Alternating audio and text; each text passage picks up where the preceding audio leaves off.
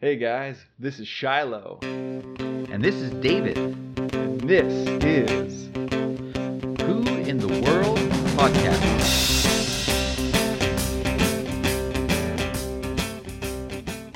Wow, Dave, when you first came up with the idea to do a series called Who in the World, I thought it was a great idea. But right away, my mind went to not just who in the world, but what in the world or where in the world are you talking about? So for my first subject, Dave, I think I'm going to go to a place.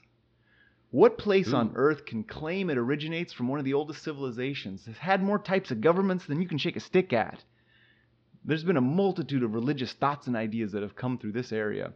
The art that has come from this place is recognizable throughout the whole world and has influenced the daily lives of countless people. It's a key link in uniting East and West. It was a place that helped push human advancement. If landing on the moon was important in human advancement, then we could say that this place may just be as important as the moon landing. You know, if the Buddha is all about peace, and Hercules is one of the greatest warrior adventurers of all time, where do they meet and become friends, Dave? What area may have inspired one of the iconic sounds for a popular science fiction story? Where do Nazis, Alexander the Great, and Han China try to claim, Dave? Wow, you had me at Nazis. Where in the world are you talking about, Shiloh?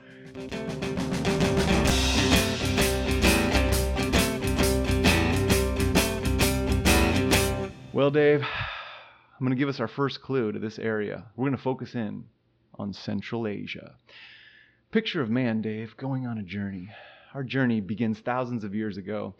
Now, in school, most people studied about the Mesopotamian culture and the Egyptian civilization. But there's a third civilization that's dated to the same time that many people forget about. Do you know what that civilization is, Dave? Texas?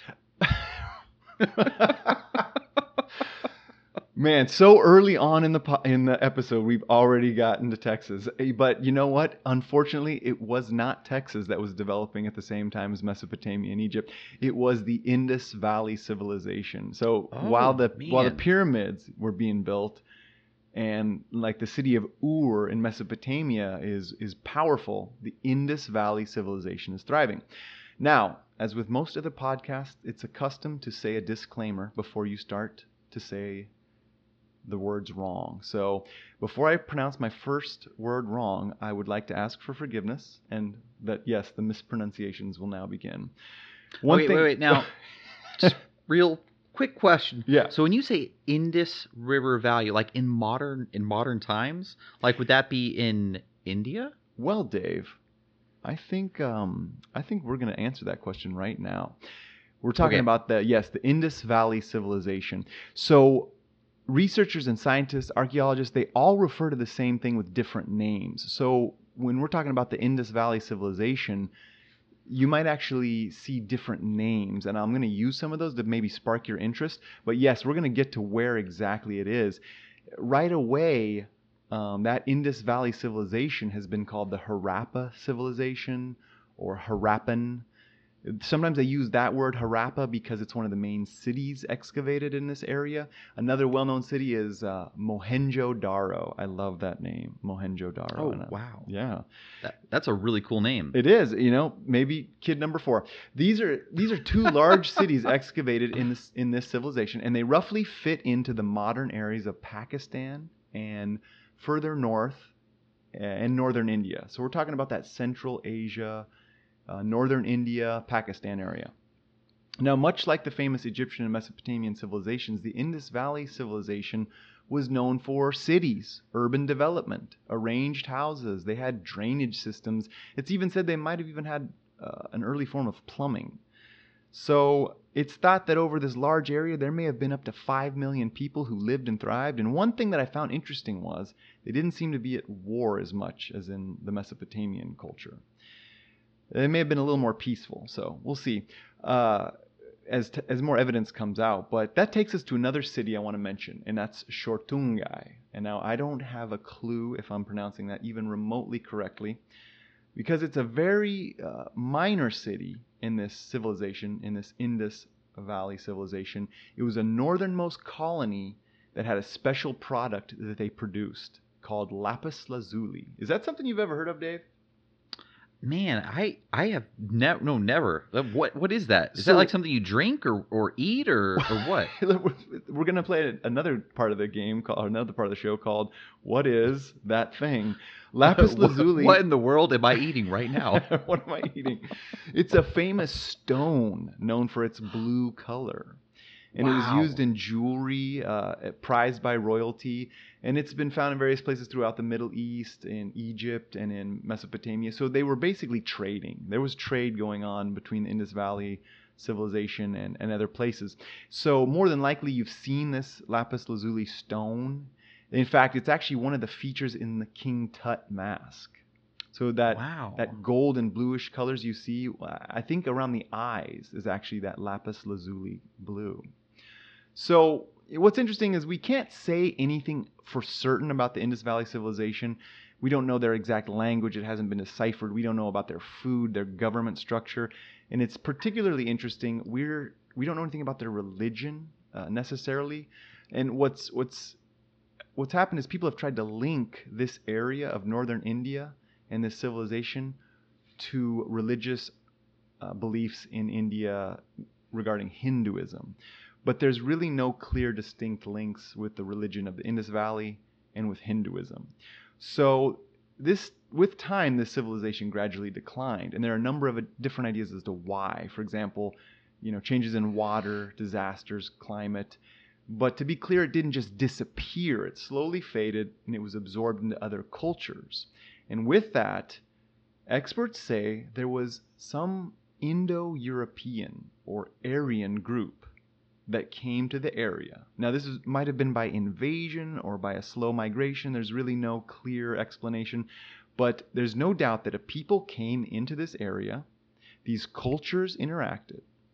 So if you're reading about this subject, you're eventually going to come across that word Aryan. Now, sometimes in this area, you might hear that term Indo-Aryan. So there was Indo, or we'd say referring to the Indian culture, and then an Aryan culture. So it's a blend of cultures, just like we might say the word Greco-Roman, a blend of Greek and Roman cultures. So you might see Or that Tex-Mex. term. Wow, nailed it, Dave. Tex-Mex. It's a beautiful blend of culture, right? Yeah, I mean, tacos, burritos, it's wonderful. And like amazing enchiladas. Yeah. So We do have good enchiladas. Okay, I'm sorry. I really think I think I'm hungry. I'll stop. Okay, do yeah, your thing. you wanted to eat some lapis lazuli, and now you're talking about some. Yeah, but I can't. It's a stone. It's a stone. So sometimes you come across that term Indo-Aryan, and it's a blend of the Indian and the Aryan culture. But the real question is, what is Aryan culture, Dave? Yeah, that's what I was wondering. Because like when I think of like Aryan, I think of like the Nazis. They like the blonde hair, blue eyes. But like in India, people didn't really look like that now. So yeah, what are we talking about? Tell us about the culture. That's a great question, and this is the second time, that you've peaked up when I said when Nazis have been brought into this. Man, yeah, and let's just for the sake of our listeners. Yeah, this is podcast the Nazis are the clickbait for Dave right now. Yeah, just to be clear, the Nazis are the bad guys, but it's everybody's favorite bad guys. It's like they're making a movie about an archaeologist. Well, that doesn't sound that interesting. Yeah, but the bad guys are Nazis. Like, oh, hey, let's watch that. Yeah, you know what? Actually, that's going to be interesting because that's kind of what I'm going to go into right now. Basically, talking about, I want to take a minute to go over that term Aryan because it does have a negative connotation from its use by the Nazi regime, especially like white supremacists. So many have read how Hitler believed the Aryans were like some original master race. But the question is, who were the Aryans? So when it comes to the Aryans, it's a group of people that moved into the area of the Indus Valley civilization. Now, they could have come in peacefully or they could have invaded. They're not exactly sure. But what's certain is there is no definite location from where they came. So there's different theories, but people think they might have come from the north in the steppe region, possibly near the Caucasus Mountains, Georgia, Armenia. The point is that the Aryans were not some original white Nordic Europeans like the Nazi Party spoke about. Now, what's interesting is that the use of that term Aryan developed as a term to refer to European peoples. So in reality, the Nazis didn't use the term as much as some people might think. you think about it, to be clear, they did use the term Aryan, but when you refer to Europeans in general, that would be no good for the Nazis. Well, the Nazis didn't really like all people. Like, they hated Slavic Right, people. right. They hated Slavic people, for example. So, they couldn't, if Aryan was a broad term for European people, that wouldn't quite fit in. They believed that the Germans were the master race. They looked for a direct link from an original Nordic Aryan people to the Germans. And let's face it, there is no link that exists.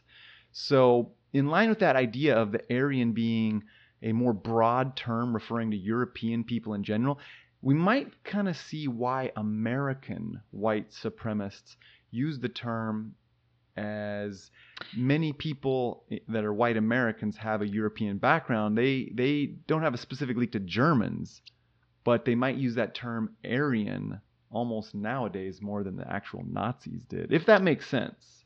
Yeah, absolutely. And is the word white supremacists or white supremists? You know what? I think I see a little bit of a typo in my note here about that. I appreciate you helping me out with that. Anytime you start to stumble into talking about that subject, there's bound to be some careful stepping going on. So yeah, if a mispronunciation is as bad as it gets, let's just leave it at that. Yeah, exactly. To recap, though, just to be clear, we do not know the origins of the Aryans. So people use that term sometimes to refer to a white race of people, like a master race. If they're using that term at all in that way, they're really buying into an outdated, unsubstantiated theory. No one knows any of those things for certain about where these Aryans came from. And if you really look into Hitler's ideology on the master race, you start to come across things like Nordic people coming from Atlantis. It's really, really crazy stuff. So, it has nothing to do with what we know about the Aryans, which is not very much. But talking about this major migration of people that came into the Indus Valley, this pushes us into the next time period known as the Vedic Age, which starts around the year 1500. So we're gonna pick that roughly area, that time, 1500. Now, when you say, are we talking 1500 BCE or CE? BCE, you got it, Dave. Yeah. Oh, wow, we are way back there. Okay, right. Go on. So yeah, Egypt was building pyramids, and a little while later, now we're into 1500 BCE, which is roughly 1,000 years after the pyramids were built. So, and I said we're in an area in northern India, Central Asia, and a time period known as the Vedic Age. And maybe that sounds familiar, that word Vedic, as in the Darth Vedic? Yes, so this is when the dark side comes to power. No, we're talking about the Vedas of the Hindu religion. Yes, this is when the various Vedas were written, is during the Vedic time period. Yeah, so, okay, and I've heard of those. Like, you had like the... Okay, yeah, go for it. No, tell me, which one have you heard of? Like the Rig Veda? Dude, you nailed it. The Rig Veda is actually the link to our story. That's the link in our story to the Aryan word that we're using. So the word Aryan is actually found in the early Vedas, specifically the Rig Veda. So a brief quote from the Rig Veda, Book 7 says, "The Arya are led by the divine light." So these people are a special noble group. And from this we see it's a group called the Arya. They have a role in the Vedas, but other than that, again, there's a lot of speculation. So the Vedas are written and orally transmitted histories, ideas, thoughts, teachings that have influenced the development of Hinduism. Now, without going too far into the religious ideas there, the Vedas are an important part of Hinduism, but there's a lot more to the beliefs of Hinduism than just the Vedas alone.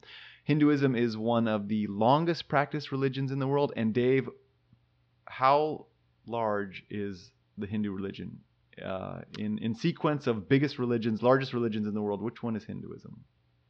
It's got to be top 3. I mean, well, because India, you got 1 billion people right there, and then it's popular in a lot of other places. So I'd say 3rd after Christianity and Islam. You got it. Okay. Right on. Nailed it, Dave. Yes. You got a point on that one. We're keeping track. Let me mark that down for you. All right. So the Vedic Age is a time when people known as Aryans are mixing with the people of northern India and even further north. So this area is all coming to develop a religion and a social class that still persists in that area to today. And this people who inhabit northern India slowly blend together to form a totally unique culture. So you had the original people living in India before the Aryans. Now they're blended together. And this takes us now to the time of about 600 BCE. We start to see a new influence coming in from the West. Who would come from the West towards Central Asia and northern India, Dave?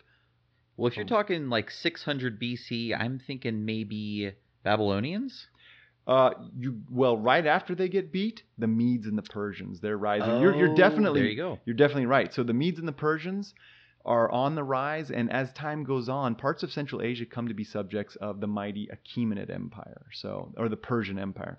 So this takes us to our next major development in Central Asia.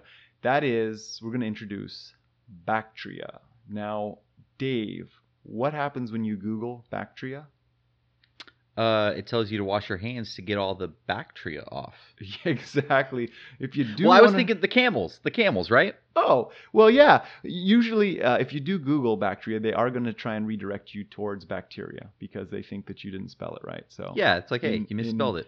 Autocorrect is not like people from Texas. Like everything I have to type it out. Those are some real problems, Dave.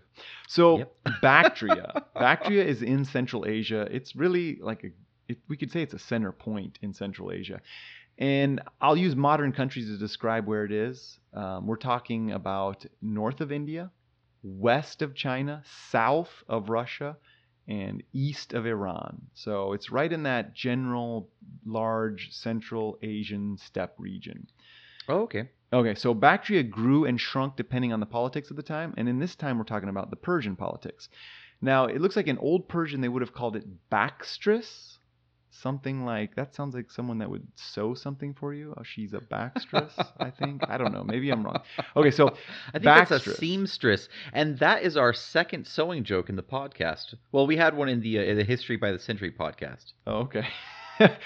Plug for History by the Century. If you can't get enough history, go check us out on our other feed. Okay, so Baxtris was a Persian way of pronouncing the name.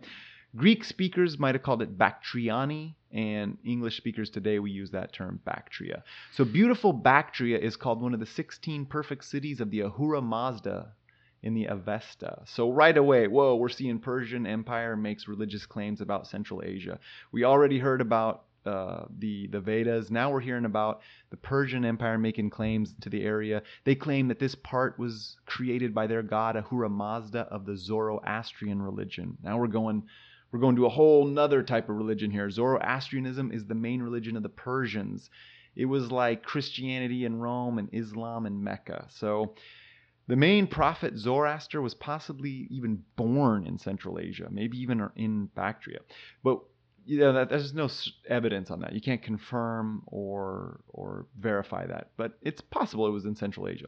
So briefly, Zoroastrianism is one of the oldest, longest practiced religions of all time. It's a dualistic religion where there's a clear struggle between good and evil. It involves elements like a supreme being, Ahura Mazda. Humans have a free will. And here's the interesting thing, Dave. I know you know about this, that there's always a battle between cosmic truth and order against falsehood and lies. So how serious did the Persians take honesty, Dave? Oh, yeah, they took it very, very seriously. Right. Yeah, so Bactria is one of these beautiful cities created by the Ahura Mazda, and it's mentioned in something I just find this so fascinating, Dave. It's mentioned in the famous Behistun carving. Have you heard of the Behistun carving? I know you know about the Behistun carving, Dave. I've never heard of the Behistun carving. You know about it, Dave, because it's the huge carving in stone by Darius that explains... What does it explain, Dave?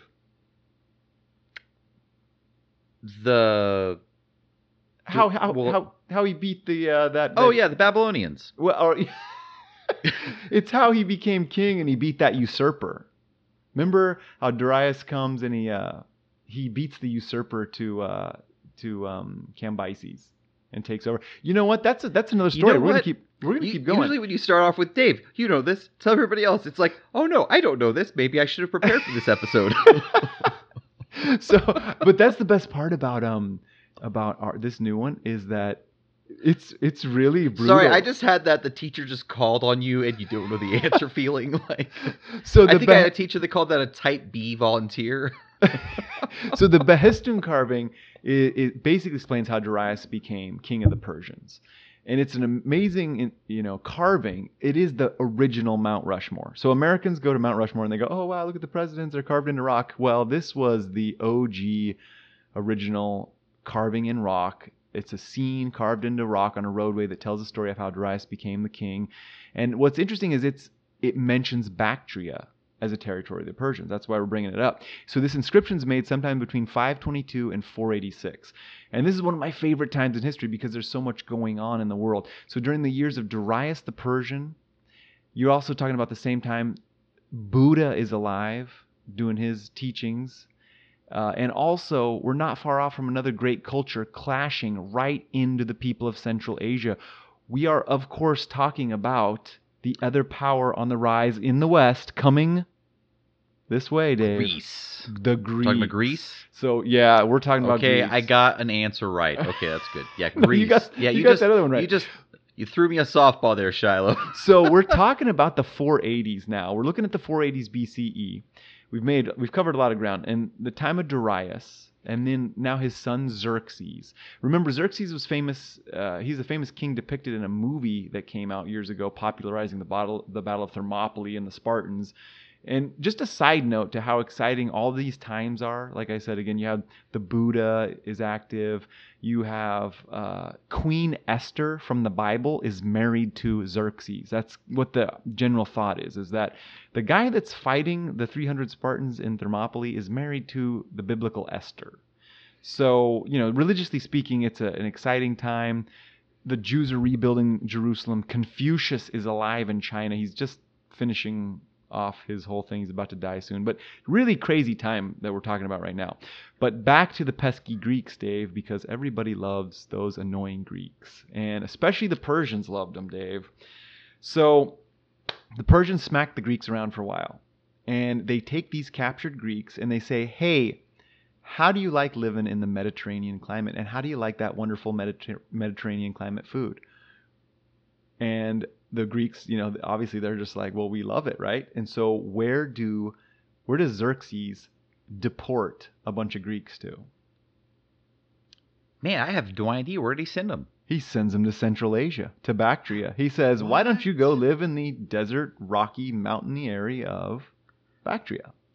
So he starts. That sounds like that wasn't a very nice thing to do to them. Yeah, because like you said, Tex-Mex food. The people in Greece were just like, "Man, we love this Greco-Turkish food," or it was all this Greco-Persian. They called it Grek-Per. I need to find a nice Greco-Turco restaurant. That sounds like yeah. There'd probably a fight would break out inside there. Okay, so yeah.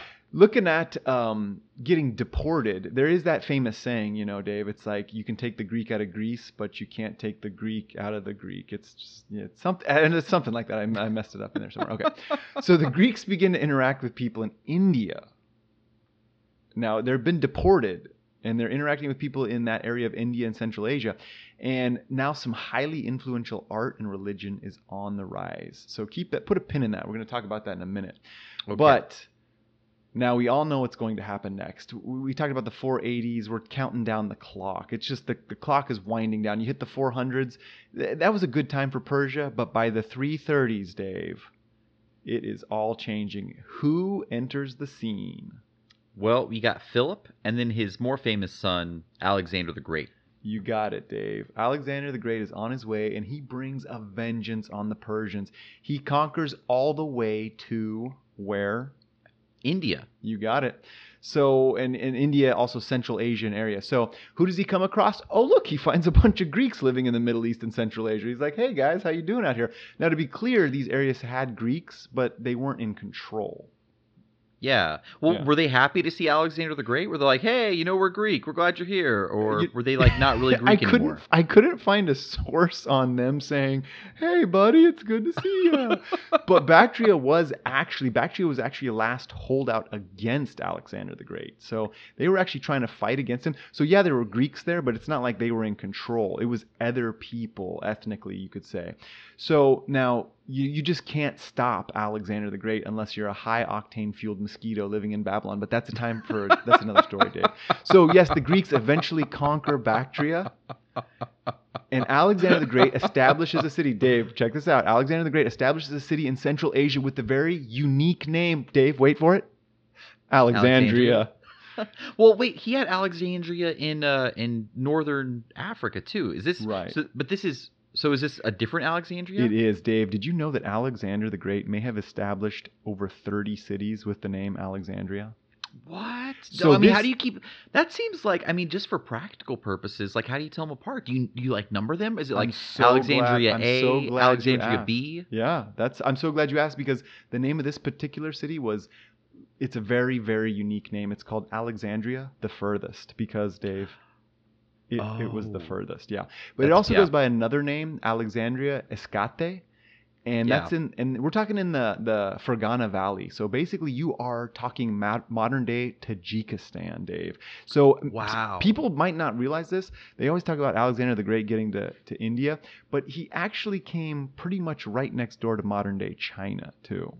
So this Alexandria Escate, or Alexandria the Furthest, is very far east. But not long after Alexander the Great dies, one of Alexander's generals, Seleucus, takes over, and he takes control of the area of Central Asia. So we see a role reversal here. There's a small number of Greek nobility now ruling over a larger native population. And we know that never goes well. So what we see now, again, we're mixing those cultures up. We see now a Greco-Bactrian culture develops. And this is under the Seleucid dynasty? Yeah, the Seleucids. So we're going to talk about that right now. So, basically this Greco-Bactrian culture is pretty fluid. Greeks are mixing with the local culture, and pretty soon you see the same thing that we saw in the past. We see a mix that leads to almost an entirely new culture with influence from Greek, Persian, Aryan, and everything else.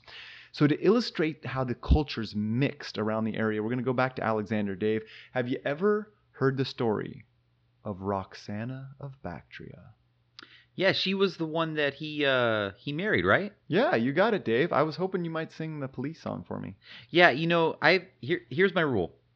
If you ever meet somebody named Roxanne or Roxana, it's very impolite to sing the song, because I think that happens to them every 10 seconds in the day. They're like, "Hey, what's your name?" "Oh, I'm Roxanne," and then somebody's just like, Roxanne.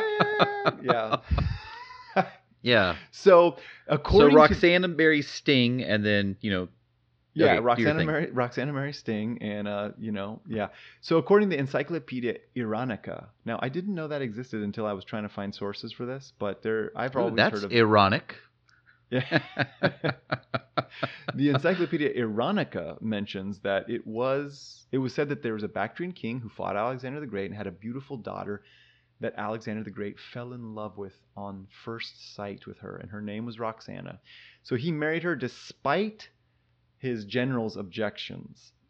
Despite general objections or his general's objections. Actually, it was his general's objections. So the leader of this great military force found something to write home to Mom Olympias about in Bactria. So, Dave, after Alexander the Great's death in Babylon in 323 BCE, Roxana is believed to have murdered Alexander's other widow. But why would she do that, Dave? Wow, I didn't even know he had another widow. He had 2 wives?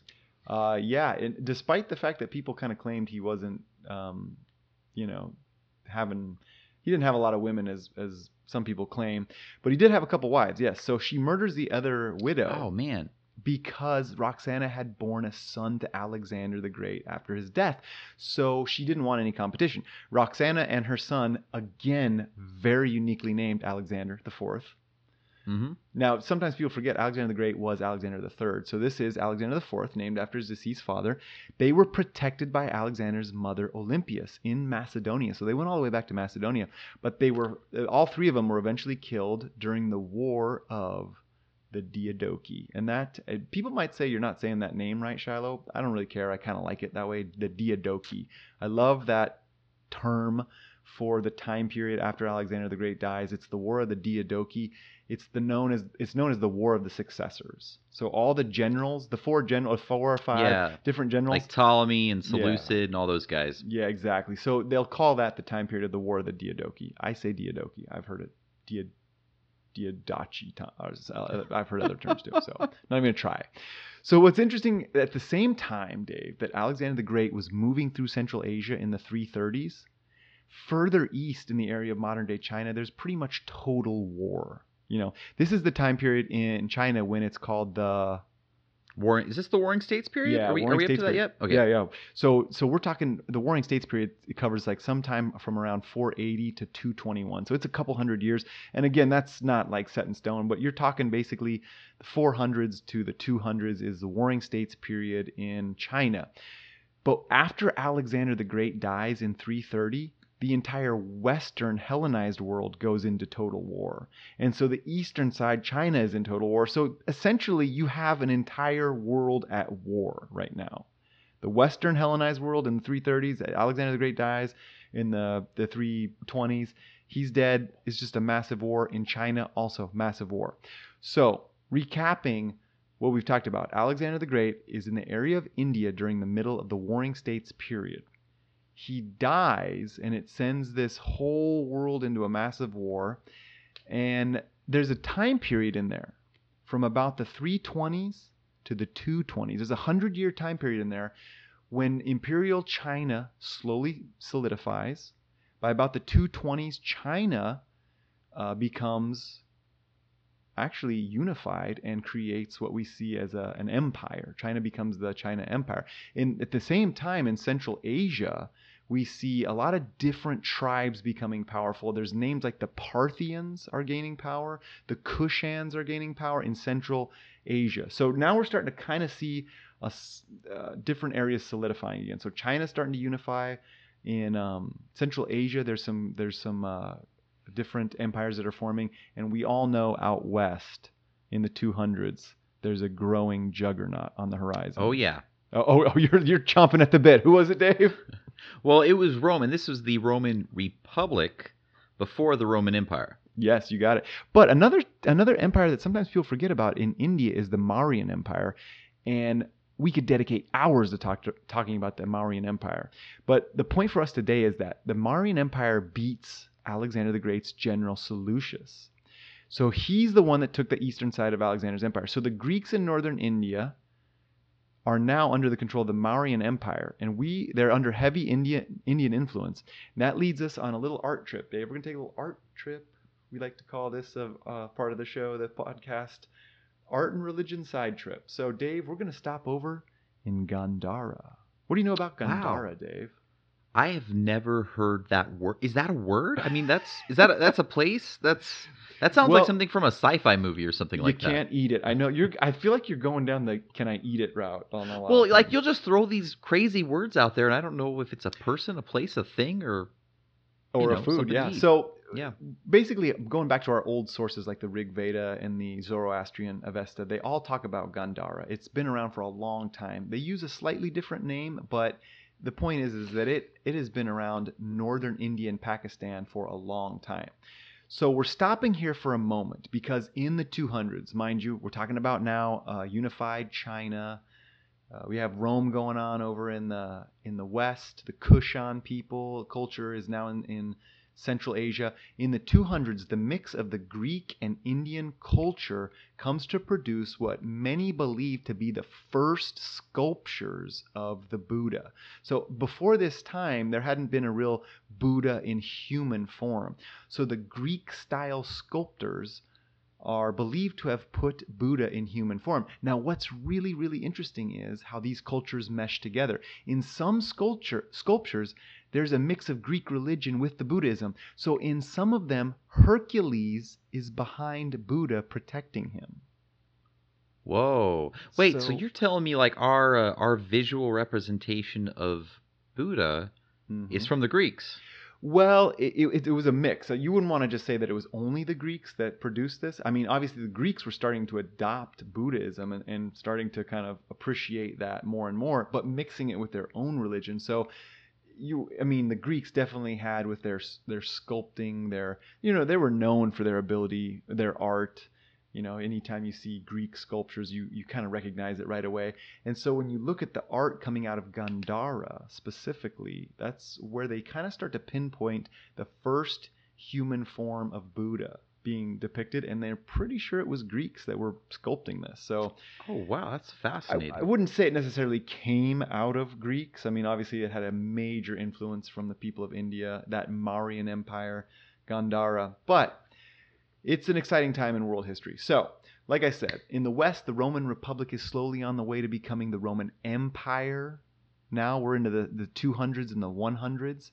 You think about that time frame there. In the West, you have the leaders like Sulla and Marius, Julius Caesar. They're coming up in the juggernaut of Rome. In the East, China, the things are pretty stable as well. The Han Dynasty is now established in the 200s.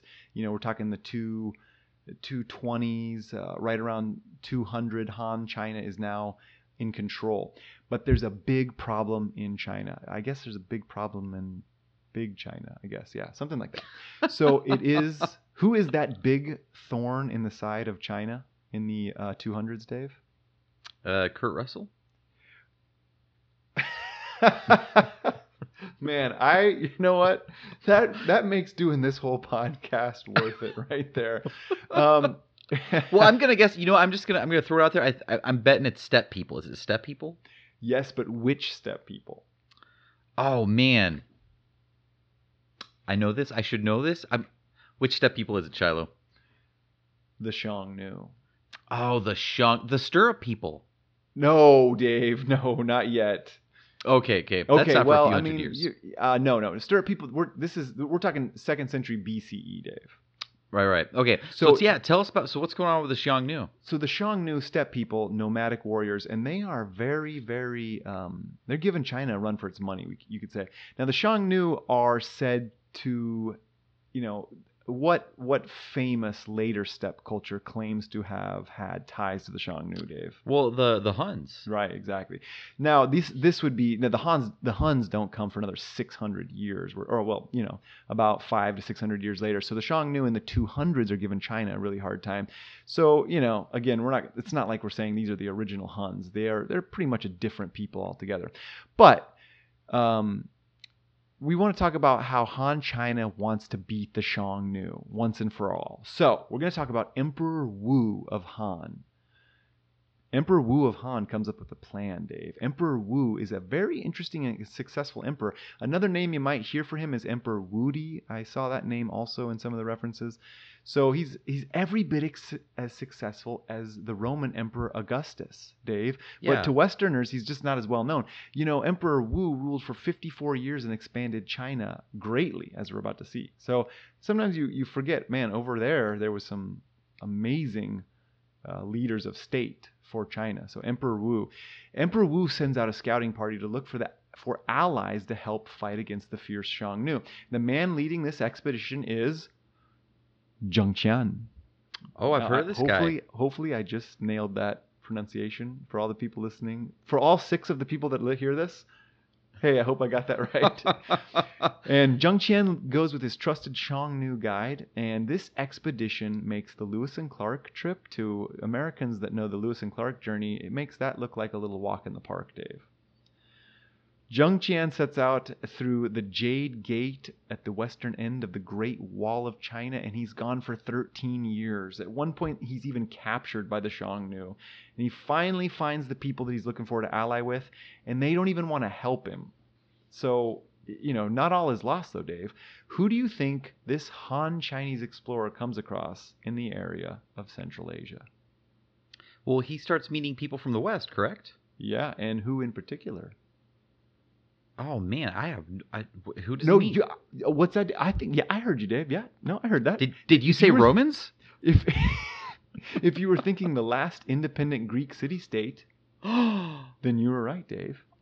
Man, now we're talking about the late 200s, almost 100s time frame here, Dave.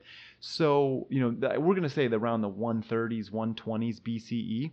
So by this point, Rome is conquering Greece, so there's really no independent Greek, city-states.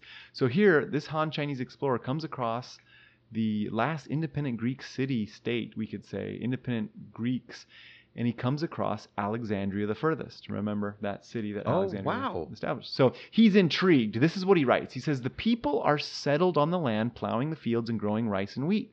They also make wine out of grapes. The people live in houses and in fortified cities.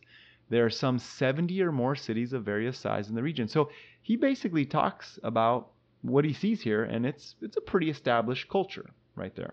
Yeah, so he basically was the one that was able to like tell China, "Hey, there's civilized people to the west." You got it, Dave. It's the first recorded contact between the civilizations of the Far East and the Mediterranean of the West. So it's revolutionary stuff. So Zheng Qian finds in Bactria objects like, bamboo and cloth and things made in China. So he knows his stuff is already flowing through here. He's not the first person to do it. But again, from the Encyclopedia Now Britannica, he's credited with being the first man to bring back a reliable account of Central Asia to China. You're right, Dave. That's like hugely important. So with that report comes the report of the heavenly horses, Dave. The heavenly horses. Now, you and I were talking right before we started recording about Mr. Ed. So if I was thinking of heavenly horses, Mr. Ed is pretty high up there for me. But I feel like the story of the heavenly horses, is this a story you've heard before, Dave? We've talked about this before, but I don't know if we've ever have we fit this into the podcast, the Heavenly Horses? No, it happened. We're talking about actually it's going to happen in the year 104 BCE, so it's a little before what we've talked about. But the War of the Heavenly Horses is what's about to happen here. So I think it gets a little blown out of proportion, in my own personal opinion. But it's a great story. What? Sorry, I had to throw in hay. Horses. Hay's bad for joke. Horses. Sorry, I've had a lot of bad jokes in this podcast. I'm gonna stop trying. Just do your thing, Shiloh. This is awesome. What are you talking about, Dave? This is great because Zheng Qian tells of these heavenly horses that are so powerful they sweat blood, Dave. That's like just raw power.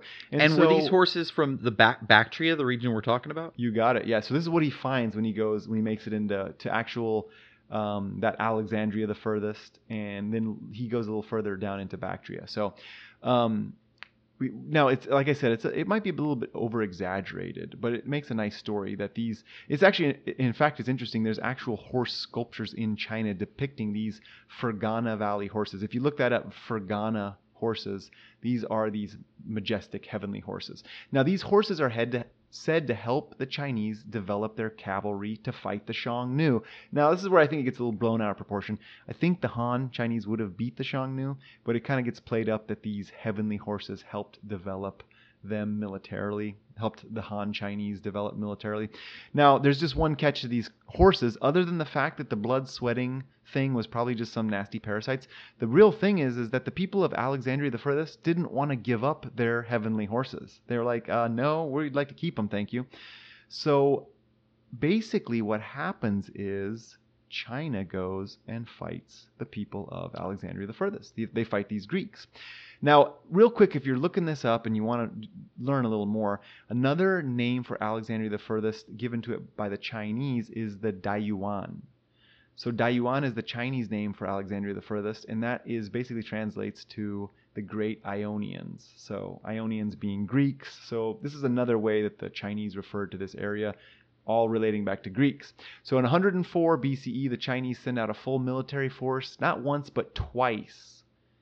And basically the end of the matter is that Alexandria the Furthest, eventually they come under the control of the Chinese Han Empire. So the Chinese extend their control all the way into Central Asia. And in the grand scheme of things, this is what really links East and West. We now see an established network known famously as the Silk Roads. So, yes. Zheng Qian, he helped explore what would become a route that would spread goods and knowledge and ideas throughout the known world. Central Asia was the pin that linked the world. Zheng Qian was the brave adventurer who dared to go where others feared. So I'd be at fault, Dave, if I didn't mention my favorite animal in this area. And you mentioned it earlier. You kind of let the camel out of the bag, Dave. It's the Bactrian camel. Wait, the camel is your favorite animal? I said it's my favorite animal from this area. That's Oh, partly okay. because not a lot of other animals live in this area. I do like horses, but the Bactrian camel is amazing. That's the camel that has 2 humps, and hence the famous song, "The Bactrian camel has 2 humps. The Bactrian camel has 2 humps. The Bactrian camel has 2 humps. So ride, Bactrian camels ride." Okay, so these things are amazing, Dave. You got to look them up. They're like tanks. They're I thought you were gonna literally. make the what hump joke. So now here's the thing, Dave. These Yeah. Bactrian camels are literally the ships of the sea, and everyone talks about the Silk routes, and they forget about how they moved all the different goods and things. It was through these powerful Bactrian camels. They were the means to support and transport everything. So they're amazing animals. Now, a little known fact about the Bactrian camel, Dave, is that it may or may not have inspired the sound of a beloved science fiction character, Dave. It's time for that Wait, part of what? our podcast, Dave. Really? No. It What? is. I have no idea what it is. Okay, It's go part of ahead. that. It's that time in our podcast to ask Dave that famous game we always play. Is it Chewbacca or is it a camel? Really? I didn't know Chewbacca came from a camel. Dave, I didn't say that, Dave. Okay. This podcast in no way endorses that thought. But Dave, you are now going to hear two different sounds, and I want you to tell me: is it Chewbacca or is it a camel? Okay. Are you ready, Dave? I'm ready. I have to put my phone up to the microphone, and I know you're watching this, so here we go. Okay.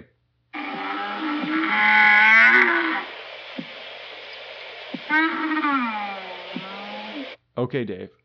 Is that a camel or is that Chewbacca? Was that Chewbacca? Oh, Dave. Okay, Dave, here we go. That was a camel. That was a Bactrian camel. Here we go. Wow. Here's Okay. round 2, Dave.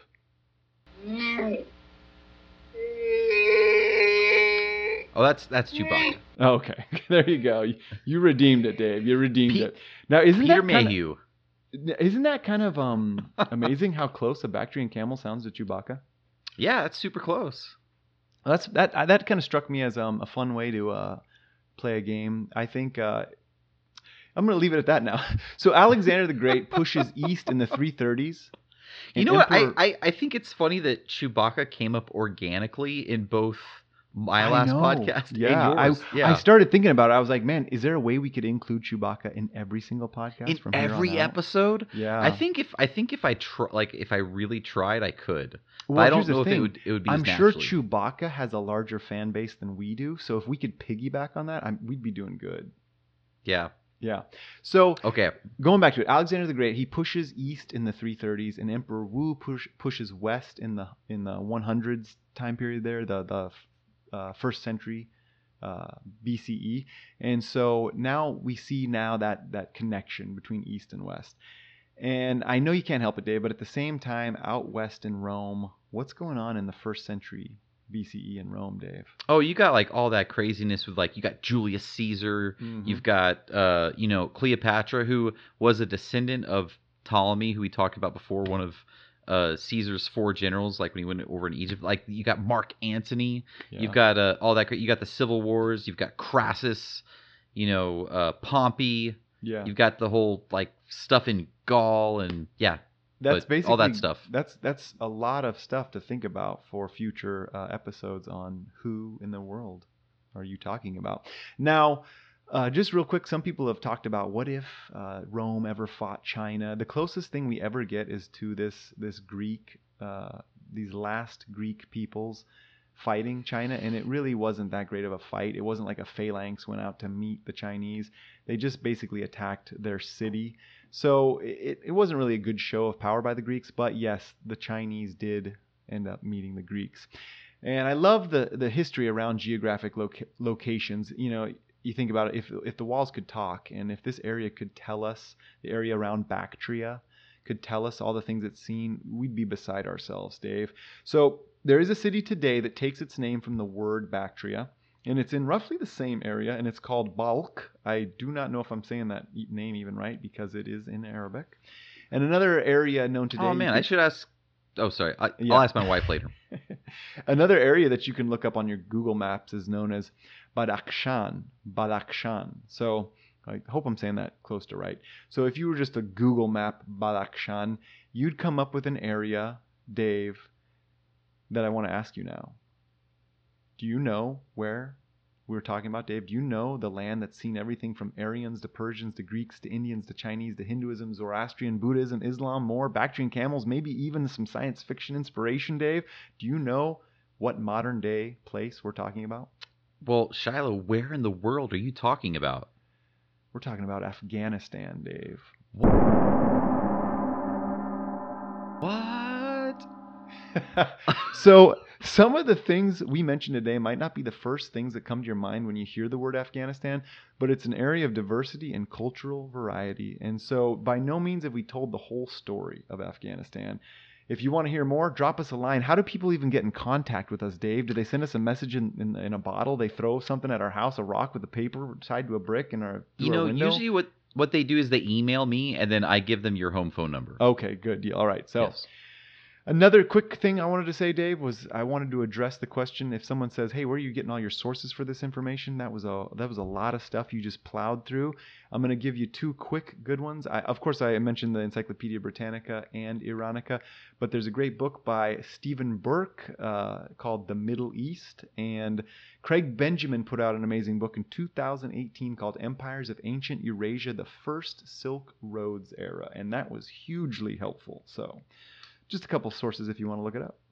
Man, thank you, Shiloh. That was amazing. I love that. I appreciate it.